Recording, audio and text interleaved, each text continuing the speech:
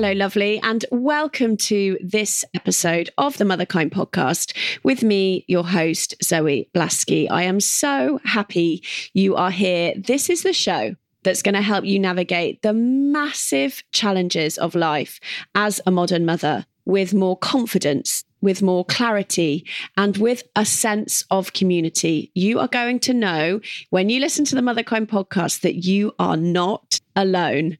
I am really excited about this week's episode. It is with Louise Boyce, aka Mama's Still Got It. Lots of you will know Louise. She is the creator of brilliantly funny videos on Instagram. She genuinely makes me laugh every single day. I love her. When Louise asked to come on the podcast, I was really excited, and I knew that I wanted to go a bit deeper with her because this is Motherkind. So I wanted to learn more about the woman behind the funny little hands and how her experience of motherhood and life has formed her into the woman that she is today. I loved this chat. Louise is kind, wise, and very honest. We talk about her experiences in the modelling industry, her recovery from a severe eating disorder, what her matrescence was like, her transition into motherhood, how she's found true confidence in her body, and what she really thinks about social media. This episode does come with a trigger warning. We talk about eating disorders. So if you think that might be more harmful than helpful for you, then just give this one a skip and listen to a previous episode, or we'll be back next week with another brand new episode. Louise's new book, Mama's Still Got It, is out today on the 8th of June. So grab a copy wherever you like to get your books. I hope you love this episode. Here it is. Just a quick ask from me before we dive into this week's episode. You might not know this, but we are a really small team behind the scenes at Motherkind, but we have a massive ambition to support millions of mothers to feel more confident, happy, and empowered. And even though we've got this incredible back catalogue of over 300 episodes, I really do feel like we are just getting started. And often you lovely listeners will ask me how you can support the podcast and help us reach more mums. So I've thought of a really easy way that you can do that, because from today, you can subscribe to the podcast if you listen on Apple Podcasts, which over 70% of you do. So for just $3.99 a month, you can support our Motherkind mission and you get all the podcasts ad-free going forward. It's really easy. All you need to do is just go to your Apple Podcasts app, find Motherkind, find the section at the top where it says support the podcast and enjoy ad-free episodes. Click on that. You'll then have a 7-day ad-free trial where you can hear what it feels like to listen to the podcast with no ads whatsoever. And then you move on to pay $3.99 a month. And every single penny of that money will go towards empowering more mothers with this incredible guests, ideas, and tools that we share week after week on the show. Thank you so much for your support. I really appreciate it. Whether you subscribe or not, I am incredibly grateful that you are here, and thank you for being part of the Motherkind mission. Okay, on to this week's episode. Louise, I'm very excited about this chat. You make me laugh most days. So firstly, thank you for having your little hands on Instagram. Oh, well, you're welcome. We're thrilled to be here. How is Bernie doing?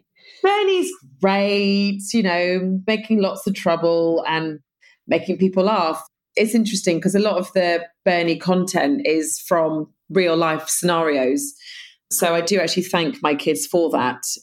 It's actually nice to know, for me, to know that I'm not alone in what happens with parents and what we go through and with our kids and stuff. Sometimes I put videos out thinking, am I the only one that goes through this? Because if I am, then people are going to think that maybe I'm doing a bad job or my kids are weird. But then the comments come rolling in and everyone's like, yeah, me too. Oh my God, this is so relatable. And you're like, oh, okay. And there's just no better feeling. I feel like so often as mothers, we're in our homes. Often we're just smiling on the nursery or on the school where you don't get into that chat. So to then have somewhere and something like you do where you just have that feeling of it's not just me. To me, that is invaluable, because I speak to, I'm sure you do, so many mothers who think it's only them who struggle with these things or can't get it right or feel knackered, or that they're just constantly, their heads are spinning. Definitely. And actually, when I became a mum, I wasn't on social media at all. And I really felt a sense of feeling alone and no one else is going through this. And am I the only one? And it wasn't until I joined social media and I followed a few mum accounts. This is obviously before video. So it was just a picture of a toddler screaming in the middle of a shopping aisle or something. And I'd be like, oh, okay, it's normal. It's okay. It's not just me. It did help me as well when I first became a mum. And then, I kind of thought I'm going to do some video as well and see what happens, really. I'm obsessed with this word matrescence. Have you heard of it? No. No, I'm obsessed with it, right? And it is the word that describes the becoming of a mother, like adolescence. Yes, that's right. Yeah. I am obsessed with it because I feel like if we talk about the word, it just normalizes that whole roller coaster. So I'm wondering, what was your matrescence like? Like, what was it like for you when you first became a mother? It was very overwhelming. I was the first out of my friends to have a baby.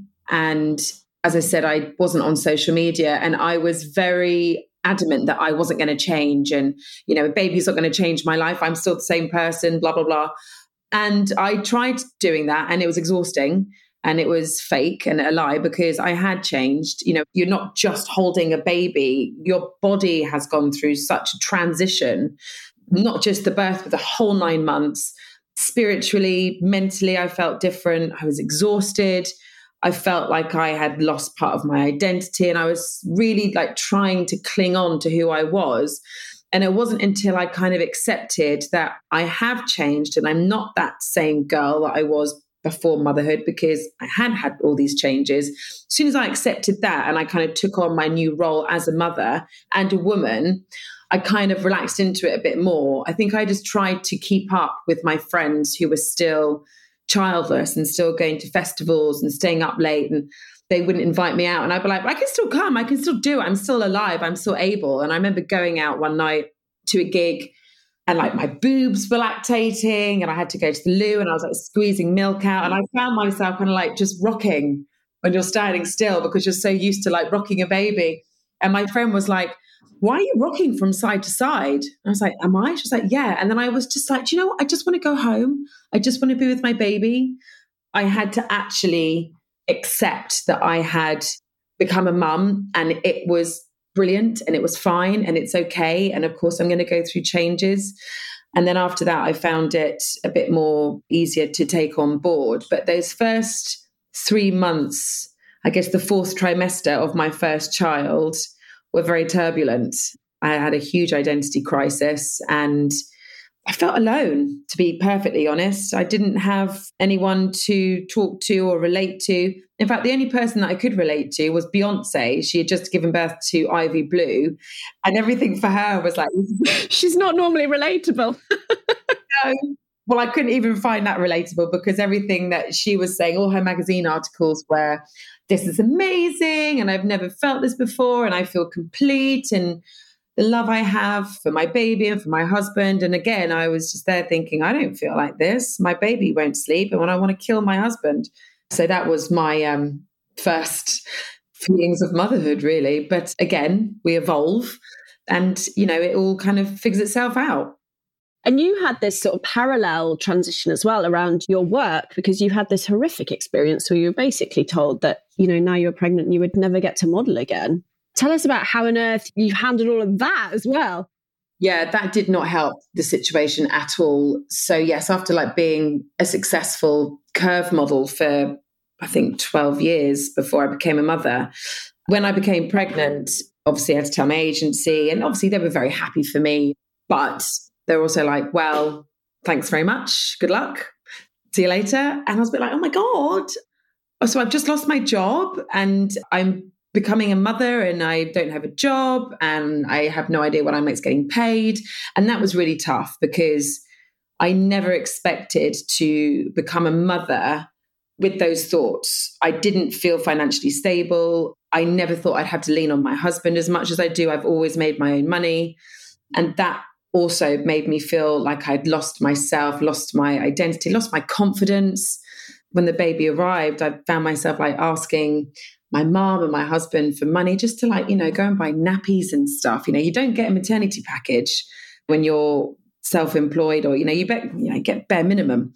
So that was really tough. But I do really believe, especially for me, that when I'm kind of at my lowest ebb, that is when I'm like, right, I've got to bring this up. I've got to turn this into a positive, and I have to change this so it works better for me, which is one of the reasons why I started Mama Still Got It. It wasn't just to prove that I could still do my job as a model and putting it out there online. I wasn't even on social media, as I said, and I thought I have to get on social media.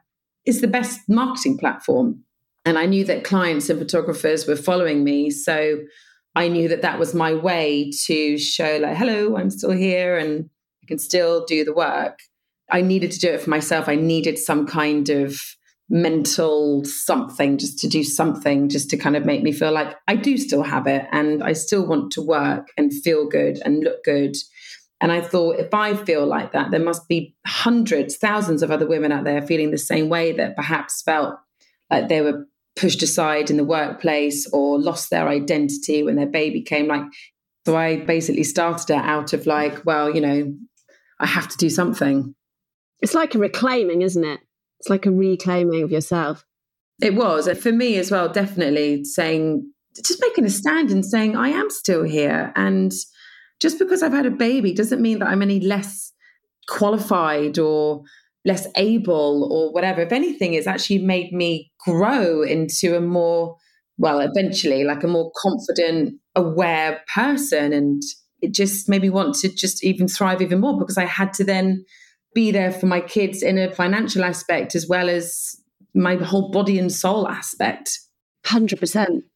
I think when I first started following you was when I saw this campaign that you were running about models wearing foam bumps. And I am one of those ignorant people who had no idea that this happened. And I was like, what the fuck? This is horrific. And that's when I started following you. Oh, well, thank you. Yes. So when I was pregnant with my third, it was the first pregnancy that I had on social media. Like my other two pregnancies, I wasn't online. So this one I was. And I had gone back into modeling on the back of doing my Mama Still Got It account. So I was modeling, but then obviously was pregnant. And then at 17 weeks pregnant, I posted on my Instagram account saying, officially now maternity leave, I'm 17 weeks pregnant. And did you know, fun fact, that a lot of maternity brands don't use real pregnant models. They use models with a fake foam bump. I thought that people just knew this because I've been in the industry for so long that for me, I've just grown up with it. So I've always known this. But the response I got from that post was incredibly overwhelming. I had women all over the world saying, thank you for this knowledge, because they had spent so long comparing themselves to models online. I had some women who were absolutely disgusted with the fact that they're using these fake foam bumps. I had other women telling me that they were dieting because they wanted to look like these models. I had other women that were saying they were really depressed and they didn't want to shop for their new body because it didn't look like the body online. And so with all these comments and this encouragement from my followers, I was like, I have to do something about this and actually the more you think about it, you're like, yeah, it's a bit weird. It's really weird. Like, why are we not using real pregnant models? I don't get it. So yeah, I started the campaign called Push It Out, asking for maternity brands for more transparency with their advertising. And it got heard. I was just asking for brands to have a disclaimer on their websites, just to say, if you are using a prosthetic bump on your model, state it so we know. When you're buying an outfit online, it will always say the model is 5'10" and wearing a size 10. We always have that information, but we never had it for maternity. So now there is that disclaimer saying that they're wearing a bump, which is what I wanted, but also kind of asking for more real pregnant models to be used, which is like, it's so obvious. There's a great story actually of a friend of mine who was modeling for years as a maternity model, wearing the foam bump. That was her job for years. Brilliant. But as soon as she fell pregnant and had her own bump, which was real, she got fired. Bloody hell. Does it make you angry? Where are your anger levels at when you hear stories like that? It's just stupid, really, isn't it? You know, you wouldn't get a blonde-haired girl to model, I don't know, black hair dye. You get the right person for the job. And the thing is, because I kind of always knew about this, I just accepted it and I never really questioned it. It's a bit like, you know, when you're told to believe in Santa Claus, you're like, yeah, of course, yeah, that's normal. And then you're like, actually, of course that doesn't make sense. So that's kind of how I feel now about the whole like fake bump thing. I'm like, of course that doesn't make sense. I need to do something about this. I just find it really, really bizarre. And then obviously there was an argument that the reason why a lot of these brands don't use real pregnant models is because they don't want the models on their feet all day.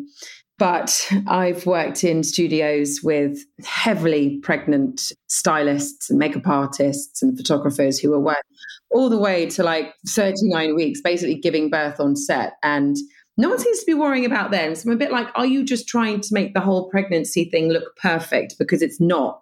It's not perfect. We're swollen and all bumps are different shapes and sizes. And we need to embrace that and show it. It really hit me when you said that you'd heard from women who were dieting when they were pregnant, comparing themselves to these models. And I know that you've had such a transforming relationship with your body over the years. Can you tell us a bit about that? Because I think body image and this pressure, this horrible term that I just wish we could erase, bounce back. Tell us about your relationship and how you've got to a place where you seem so comfortable in your skin. You know, it's been a journey. It's not as if I woke up one morning and was like, oh, and I love my body. You know, when I was 15 and first got into the modeling industry, I found it extremely hard. It was mid-90s and heroin chic was the look. If you weren't a 34-inch hip, then you were told to go home and lose the weight. And as a 15-year-old, to be told to lose weight when you're already a size 10 was completely alien to me. And also it was a time before social media, before the internet. So there wasn't a space for me to Google how to lose weight in a healthy way, or is anyone else going through this, or basically saying this is wrong. Like, why are we doing this? There was nothing. So I went down the route of an eating disorder and I silently just damaged myself. I would basically not eat during the day. Like during the day, I would starve myself and survive off chewing gum, a red pepper, because I had less calories than an apple, and Diet Cokes. That would be it for the day. And then because I was living at home with my mum, in the evening, she would give me an evening meal and I was starving. So I'd eat the whole lot and then go upstairs and throw it up. That became my normality. And I did lose weight, but it still wasn't small enough. I was still getting told to lose more. So then I introduced laxatives to the situation and had so many laxatives that I remember being doubled over in the tube with cramps that I can only relate to now, like contractions when you're giving birth, and just being doubled over. And then obviously, you know, needing to go to the toilet. And it was just a really dark, horrible time. And I never told anybody. I never told my mum because I knew that obviously she would take me out of the industry immediately. But at the same time, I knew that there were other girls, other models doing the same thing. It kind of felt like we all knew what each other were doing, but we weren't talking about it. It was very hush hush, but there were so many of us in the same boat. And some of us survived and some of us didn't, as in some of us went on to be able to work and keep the weight off.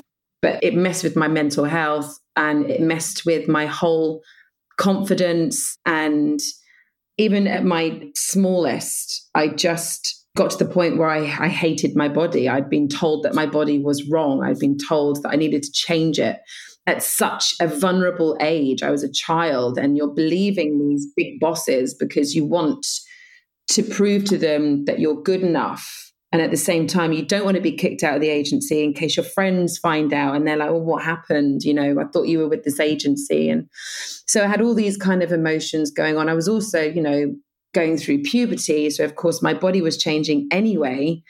I was growing breasts and hips for the first time, and I was trying to suppress it. And you can't, it's nature.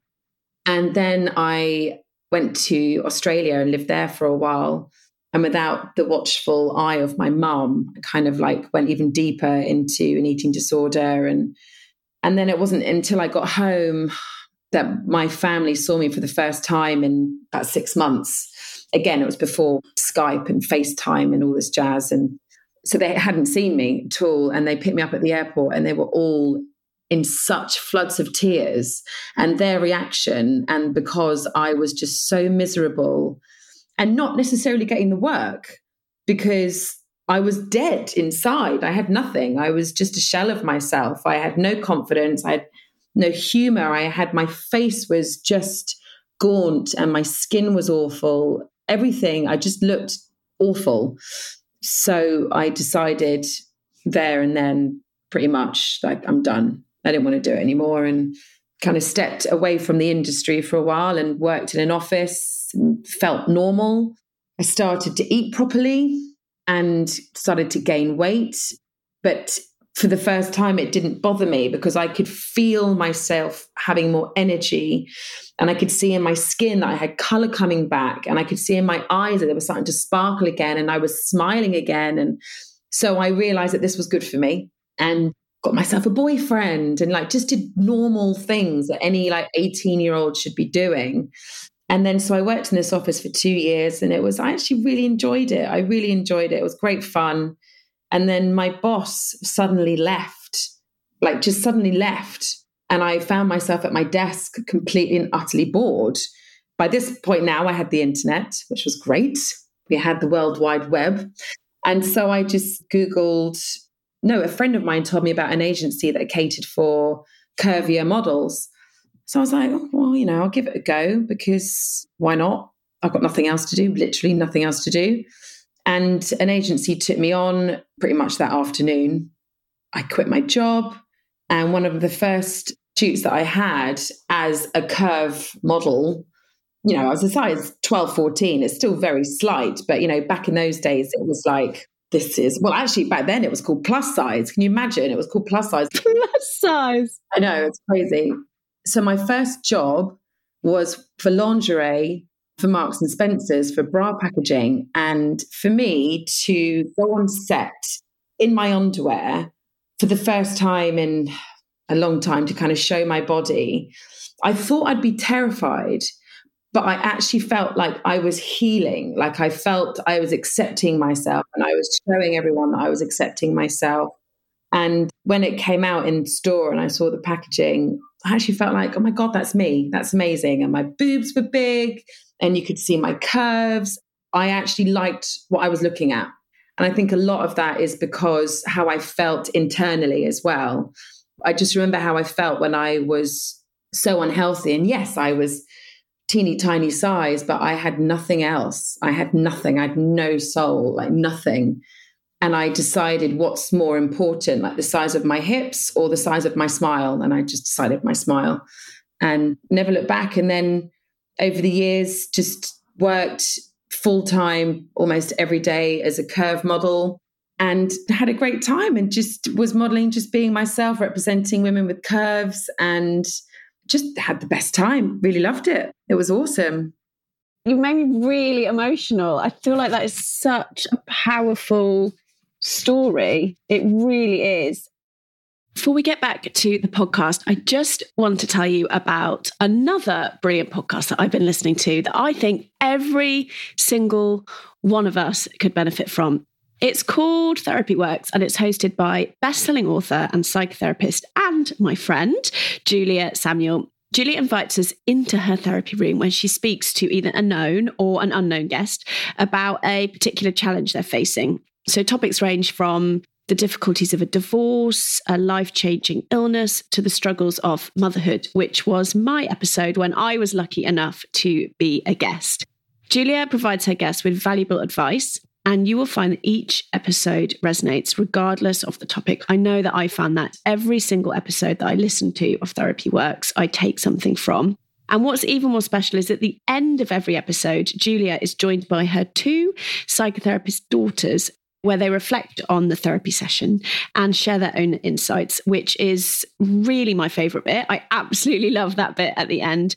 So just search Therapy Works now, wherever you get your podcast, and subscribe to make sure that you never miss an episode. Back to our episode. There's so many mothers, and I'm sure you speak to hundreds of them as well, most days in your DMs, who really struggle with accepting their bodies. There's so many mothers who won't wear a bikini. There's so many mothers who won't be in a photo because they feel like they look bigger or they look different. What would you say to them? I mean, there is so much pressure on mums, as you say, to like bounce back. I hate that so much. Or like calling yourself, you've got a mum bod. I mean, like, why are we saying mum bod? Why? We don't call it a dad bod when they've got like a little belly going on. Why? I don't understand. But again, it's just like we're just showing all this shit online and magazines where it's kind of forcing us, just more pressure on mums, on women to be this perfect person in society, which doesn't exist, but it happens. I mean, I get messages, as you said, all the time from women that say, how are you so confident? And the answer is, I really, really work on being kind to myself. I remind myself what my body has done for me. It's survived so many things. It's always got my back. I'm still here. It's birthed 3 people. It's fed 3 people. I've survived COVID, eating disorders, miscarriage, everything. Like, it's my vessel. It's my home. And I have to respect it. I have to. We only get one body. And without our health, we have nothing. Absolutely nothing. Health comes first. So for me, if that means eating healthily and having some curves, I don't care. That's fine. I don't care. So I really remind myself, and I'm really kind to myself. And as I said, it does take time. But I think because I have experienced what it feels like to really hate your body and be that depressed about it, to come out the other side, I never want to go back there again.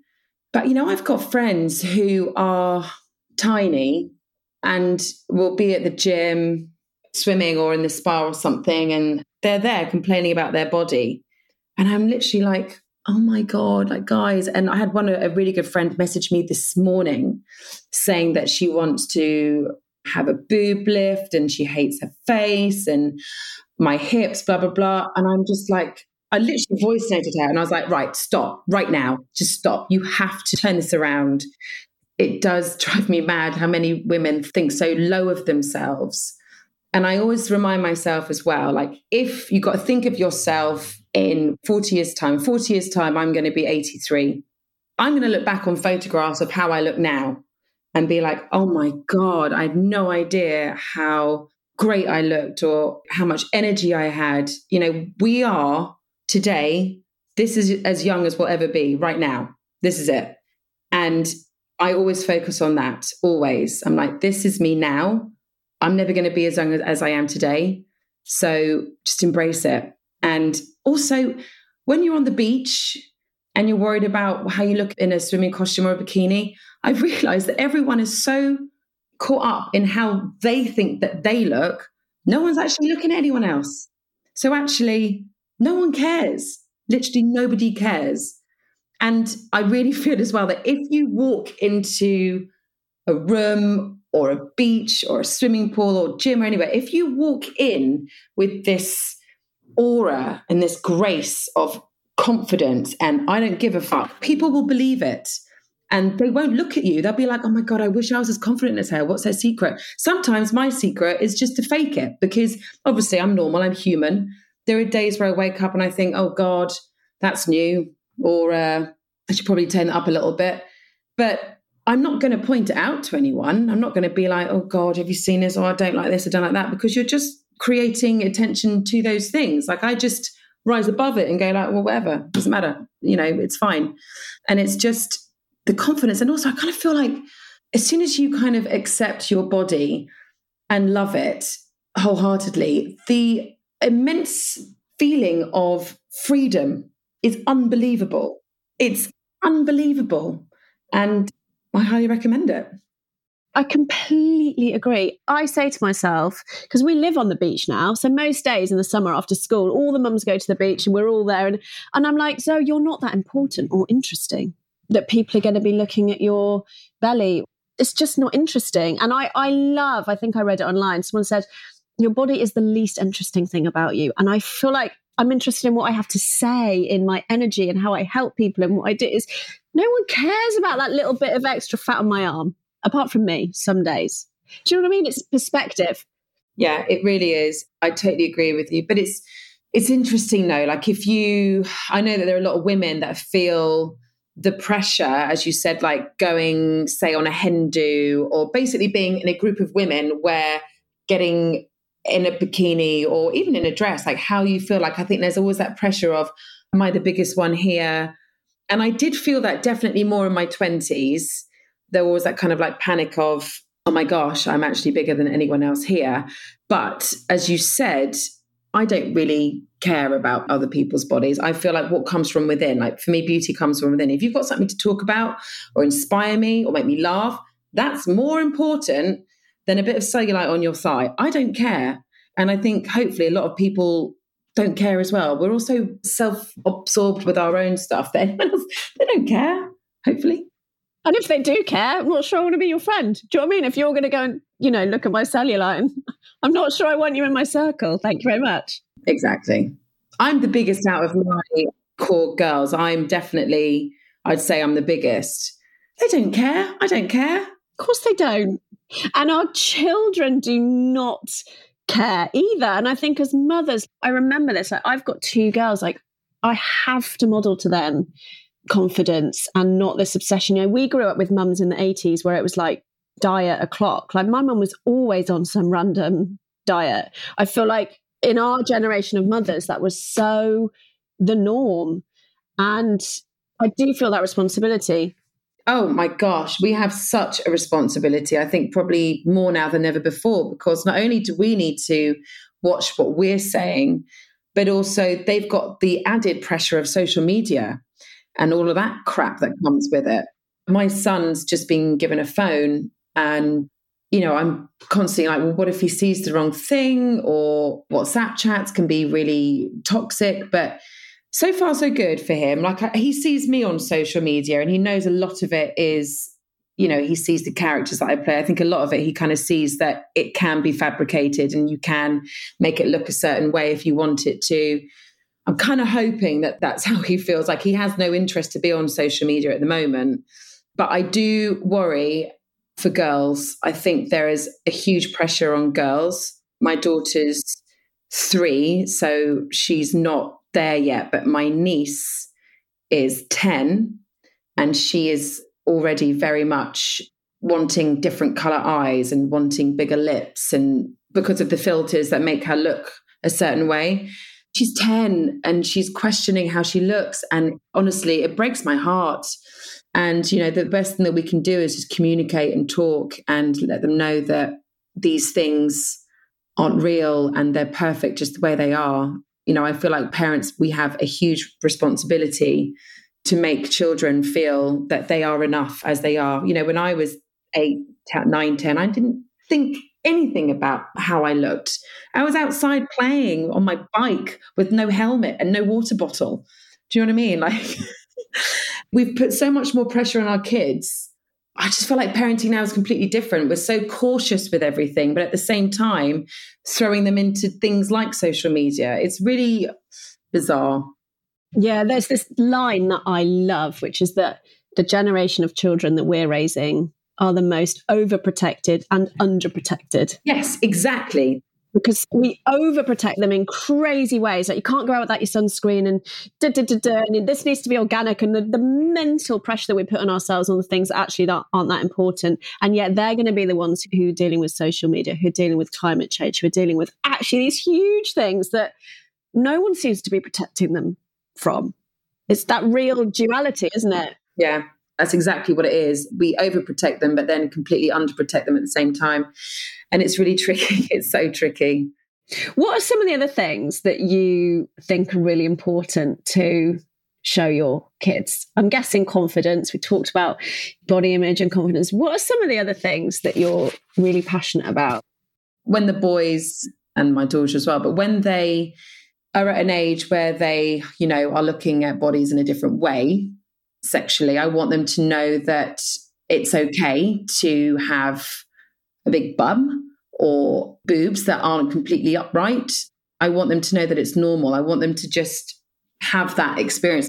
I grew up looking at magazines, retouched, airbrushed magazines. I never saw pubic hair. I never saw anything. And I want my kids to know that pubic hair is normal and all these things are normal. So if I am naked and they come into my room, I mean, to be fair, my eldest son is a bit like, oh my God. And I'm like, what? It's normal. It's fine. And then he's like, okay, mum, okay, fine. You know, he's that preteen trying to be cool. It's really important for me, for my kids to have values that I had as a child in terms of being able to sit down with adults and have conversations with them, playing a card game, playing a chess, board games, like things that I did as a child. That, you know, it's so easy for kids to come home from school, especially in the winter, and just sit down and look at the TV or not really interact with parents or adults. And I'm very passionate about kind of being like, when my friends come over, I want you to say, hello, what are you up to this summer? Or how's work? Or how's so-and-so? I want them to have conversations. I want them to understand that not everything is instant, because it is. They want to watch something on TV, they can watch it.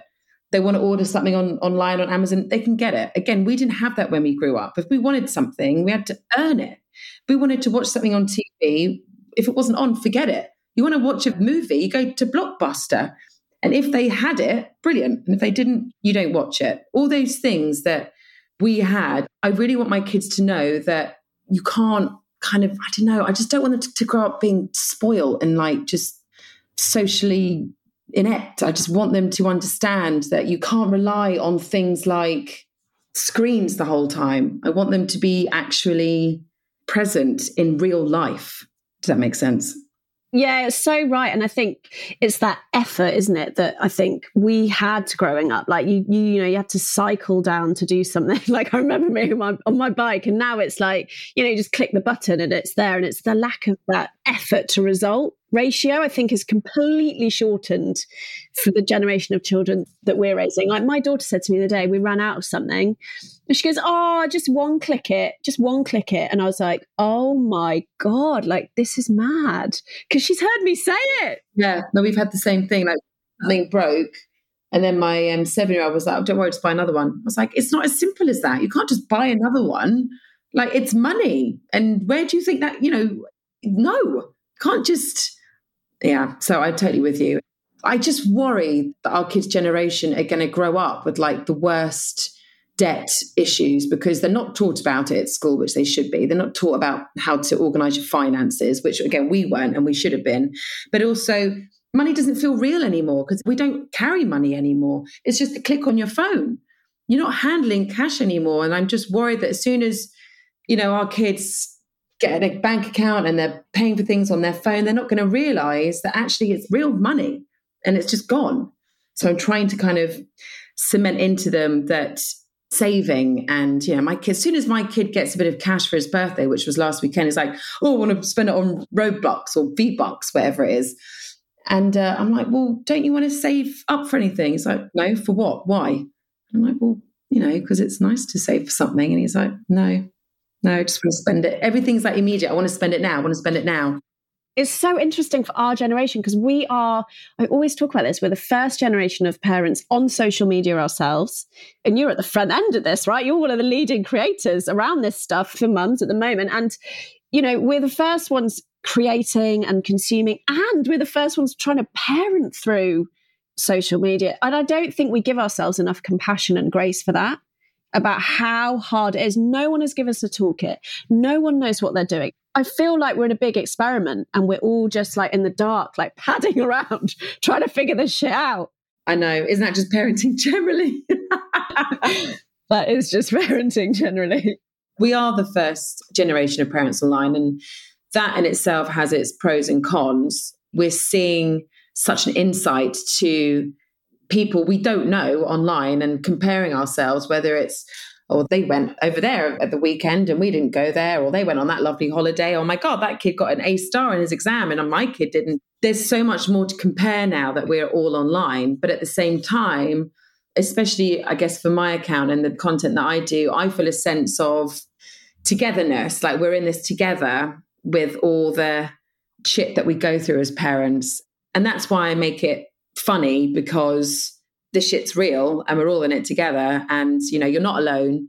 And that's one of the reasons why I wanted to do the funny videos, just to kind of say that we are all in the same boat and we're all normal. We're all going through the same things. And you do that brilliantly as well. I had the honour of reading your book yesterday before it's coming out on the 5th or the 6th, remind me. 8th of June. 8th, there we go. That's my brain, both dates wrong. And you do that even more in the book. Just that sense of, I thought it was only me that had scrabbled to try and get in a WhatsApp group and then got ejected from it.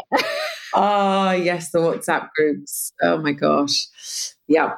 And that's another thing, like, our parents didn't have WhatsApp and all the school emails and the school text messages and the school app. Like, there's so much stuff to, like, mentally consume now that kids are at school. And it's almost a bit like, oh my God, it's too much. You know, we sent home one letter every fortnight, I think, when I was a kid. And even then, I don't think my mum got the letter.